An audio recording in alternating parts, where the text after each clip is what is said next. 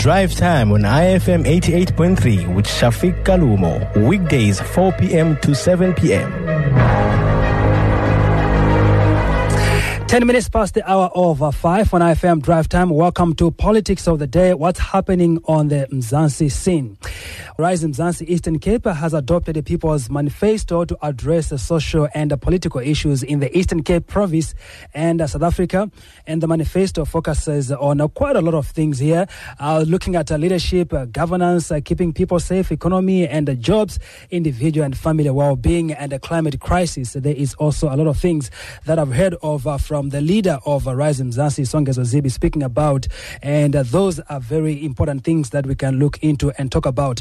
But to talk more about this on the line, I have been joined by Rise Mzansi National Leader Collective and convener for Rise Mzansi Eastern Cape, Pumla Ngesi.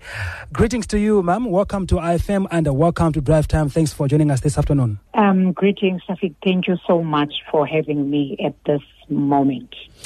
It is a pleasure. So to begin with, can you please share with us more about the process of creating the People's Manifesto? How were the voices of the Eastern Cape province incorporated into this document? Thank you. When Rise Mzansi, in fact, before Rise Mzansi even got launched, the people of the Eastern Cape were kind of showing signs of wanting change. Then, in the past year, we had the Rise Mzansi National Leadership Collective going around the province, street by street, town halls, policy gatherings, and on the 6th of October, people were bussed. They were actually flown. They were not bussed, We took them by flight to be part of the People's Convention. So in our community, we sat, wherever we could find space, be it on the street, under a tree, under a tent, in a church, in an auditorium, in boardrooms. We sat with the people of the Eastern Cape in the targeted areas that Rise Mzansi is focusing on, that is in your OR Tambo, Buffalo City Metro, and Nelson Mandela Bay. Listening. A better part of those proceedings, the leaders were listening. People were talking, and we were listening. So that's what happened, the crisscrossing and the listening, the jotting down of everything that people were saying, and then going back to the boardroom, not to decide, but to go through what the people have said, and then send the manifesto as draft to the people, to just go through it and would share it and then say, okay, this is what this is for real what people said. Okay, this is what they said. So yeah, there was a lot of community engagement that went into the crafting of the People's Manifesto. So what inspired this approach? Well, when we were starting or when we were conceiving Rise Mzansi, from the very first word go, on the 26th of November, 2022, we had a People's Convention. There was no Rise Mzansi. There were just concerned people. So we met and we went through issues, and we discovered that somebody in Soweto, in Tembisa, Fort Loras, Port Elizabeth, Mthatha, and East London are experiencing the same thing as the one in Soshanguve, in Giyani, and Buchabelo. We were just experiencing similar problems. So from there, with one voice, people said, "Rise, Mzansi, rise." Even the very first, even the very name of the organization, it was Rise Mzansi. Now, in that room were people from all walks of life. There were professionals. There were people from the religious sector, from the community-based organization, your civic society, you name them. All South Africans were represented. So that approach inspired us that if you want anything to work in South Africa right now, go to the people, ask the people. They know what the problem is.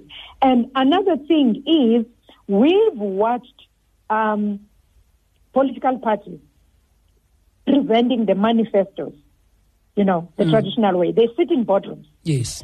They deliberate among themselves what they believe to be the issues of South Africa, and I understand them, because even the way the parliament is constituted,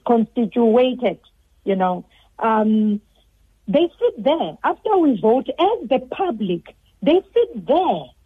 There's little public participation in terms of what exactly are the issues that are priorities.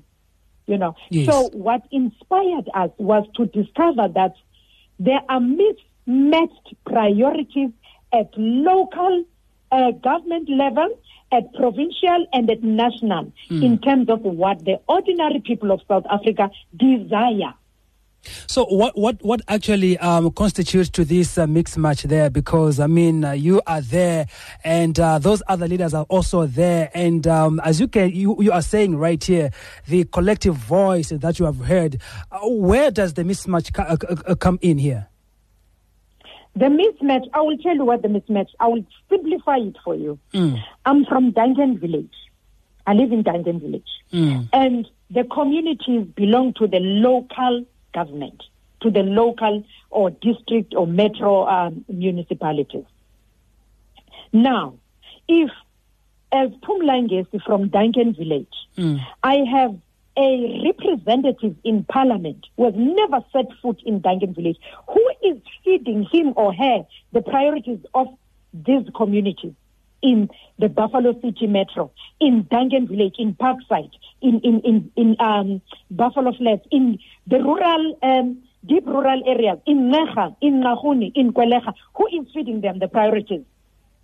And this is how you see a mismatch. Right in the middle of town, or there by the beach, in an area that is a tourism attraction, in a place where it's supposed to be a creation employment vehicle, you find one project called a recreational something costing 110 million, generating not even 10 rand on a daily basis. Yeah. No employment that has been created, which means the people who sat in the boardroom, who conceived that project, only looked at one thing: the aesthetic nature of the project, how it will beautify the beachfront, but not how it will generate income for the unemployed young people and women and those who do not belong above below 35 and above 60. That is your unemployed people. So that's a mismatch of priorities and not maximum public participation. All right. Actually, I heard your leader, the leader of Rise Mzansi, saying that South Africa will not go to the dogs, and not while we are all still breathing. We will not surrender to the Amasela, Imigodoi, and all those kind of things. I was like, okay, so, but we are not going to go there right now. I just want us to go back to the manifesto itself. The People's Manifesto covers 5 core areas, which I think I've highlighted earlier on, looking at leadership, governance, keeping people safe, economy and jobs, and many other things. Just elaborate here on these areas and why they were chosen. Whenever we went around in this town hall conversation, safety was an issue, particularly among women. They would say, we are not safe in our own community. We can't carry our cell phones. We can't, we must be indoors by, a certain time. Then you go to other areas. You say, but guys, we can't wait for the government to give us grants, do something. They say, no, we can do something, but the criminal activities around our townships, villages, cities, and rural areas, there are criminal elements. And when we report these with the powers that be, nothing gets done that much, you see. So these are the concerns of the people. They came about as the concerns of the people. There's no respect for the law, you see. People do as they wish nowadays. We know that in the former Transkei, buses that need to bus people from the areas like Ngobo, areas like Aijujwa, they no longer stop there to take commuters to Cape Town. People must come from Aijujwa in the deep rural with they must if somebody is carrying like a big bag already, you're going to Cape Town, get into a taxi. You see. So these are the nitty-gritties. Instead of the people working together and like they call themselves the public transport, but we all know that there is no public transport like that. They are privately owned. So Rise Mzansi, listen to all these things. Hence, you'll find us in our manifesto, we are talking about real public transport, because it's not public, because the interests are it's for those who own the vehicles, who own the transport. When they decide that people of Ngobo must go and catch buses in Komani, nothing can be done because it's not in public interest. It's always what's in it for us. So I do understand that, we do have all these manifestos that are being drafted by the political parties, and it's just a document, to other people, right? While to you, it would be like a roadmap on what you want to achieve, if you are taken to power. And with that, we have heard many people speaking about the believability of the manifestos that are being presented. And this one here is one of them as well, which has been criticized by other people, saying that it needs to be believable. So how does the Rise Mzansi plan to implement the strategies outlined in the People's Manifesto? Okay. First of all, when we voted in 1994, we had one thing in mind: away with the government of oppression. So, any manifesto that gets presented now, Rise Mzansi Manifesto included, it needs people who know exactly what are they voting for. Pre-1994, we were not sure of what the ANC government would do. What we knew is that these are the people who were fighting for our interests. We had faith in them. We voted them by faith. 30 years later, they have shown us that actually it's not doable. They can't change everything they promised to change. So as Rise Mzansi, we are appealing to South African citizens, the same faith that we applied, the same confidence we place in our leaders. And this time around, they have apples and bananas to compare, because as Rise Mzansi, we are saying, test us. The ANC government has showed us that it doesn't want to be accountable through its policies.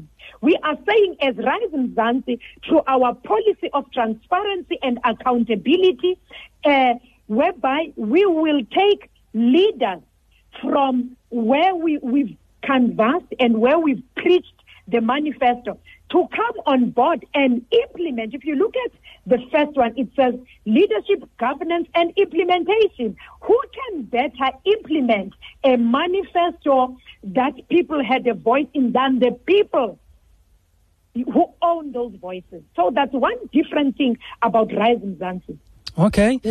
Whilst we will have the Rise Mzansi champions, that is the people who are within Rise Mzansi being part of the implementation team, the people who worked with us, the professionals, the skilled people, the ones with expertise in the different sectors of South African government, they will be part of implementation, because a project can be good on paper. If implementers have their own motive, then it's a sad story. So we are appealing to the South Africans to test us the same way we tested the the ANC government in 1994, and it's given them 30 years to do so.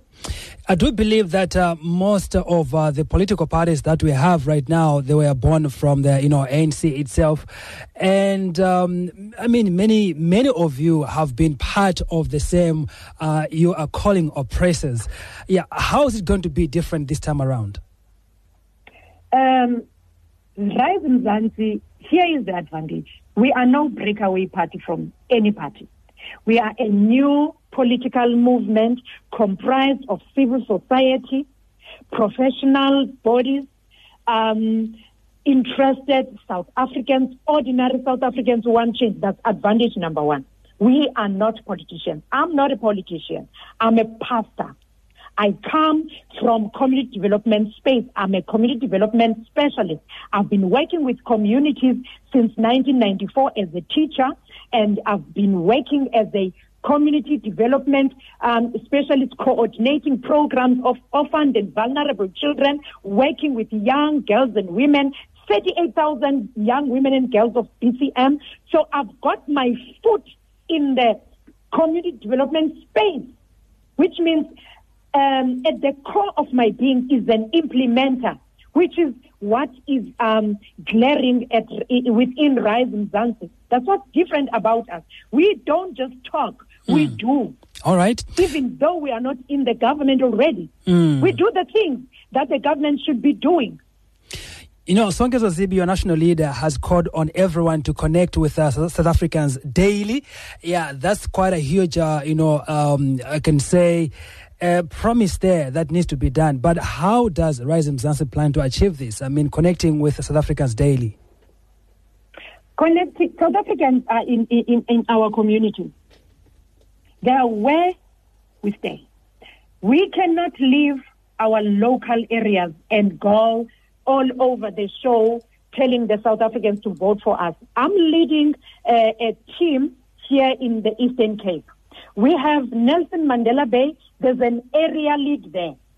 Zandi is working with the people of Nelson Mandela Bay.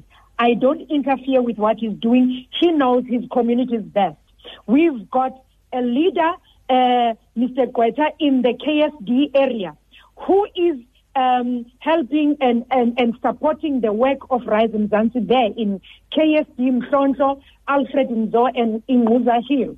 He is leading in those communities where there are volunteers. Rise Mzansi works on a voluntary system. There are no employees in Rise Mzansi. There are volunteers from the national leader to the organizer on the ground. I work at BCM. I'm stationed in BCM. I work with local field organizers in different wards, in various wards. Not many wards. BCM has 50 wards, and we're not across 50 wards. We are where we believe we can make an impact. Coming back to your vision, right? You have a very broad vision to build a new society that is founded on the values of freedom, looking at equality, justice, solidarity, and integrity. I would like for you to share with us here more about this vision, if you can. Okay. I want to zoom on one of those things. Solidarity, we know. To build a South Africa we want and deserve, we need to play the role of unifying South Africa. At Rise Mzansi, you will not any day find a language that divides South Africans. South Africa belongs to everyone in it. What's important is to have legal occupants in South Africa, and that is within the government system. We need a system that is going to make sure that our land is safe and is free. I want to talk about freedom because the current political climate and the politics that people understand, most people, let me say, they kind of infringe on the right to freedom of speech, freedom of movement. Currently, we have some of our Rise Mzansi volunteers intimidated in some of the areas. There is a system of Abantuba, my people. When we look for community amenities, when we pitch up in community halls, we are asked if the councillor is aware that we are in that space. That's an infringement on freedom of movement.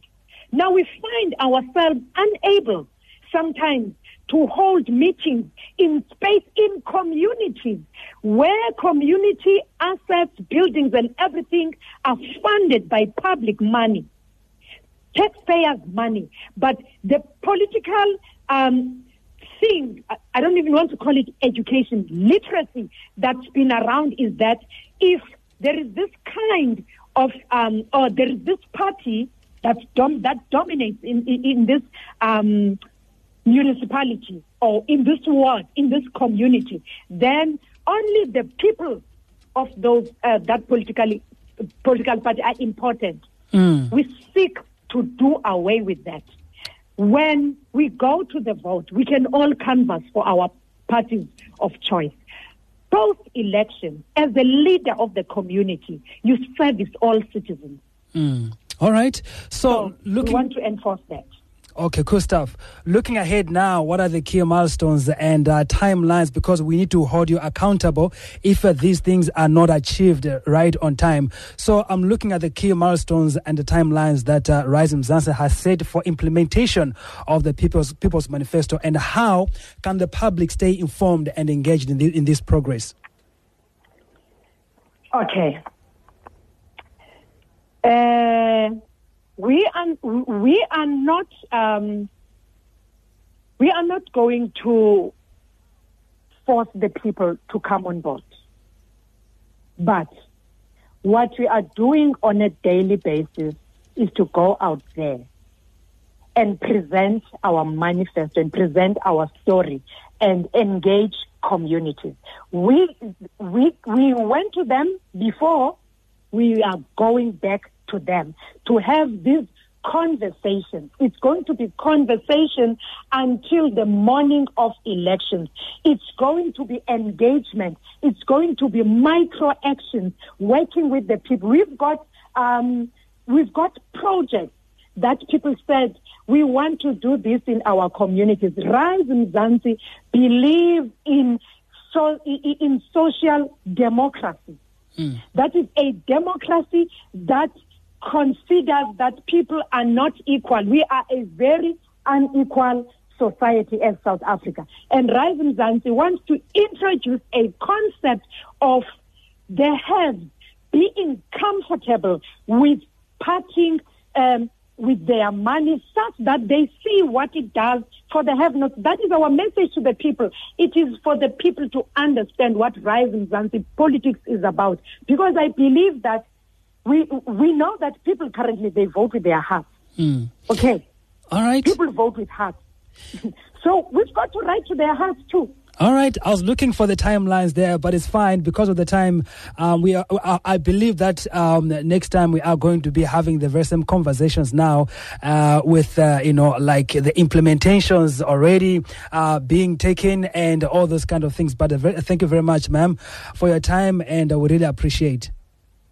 Okay, so thank you so much. No, the timelines, they are there. Every day is a Rise Mzansi Visibility Day. It's a Rise Mzansi Day. One day at a time.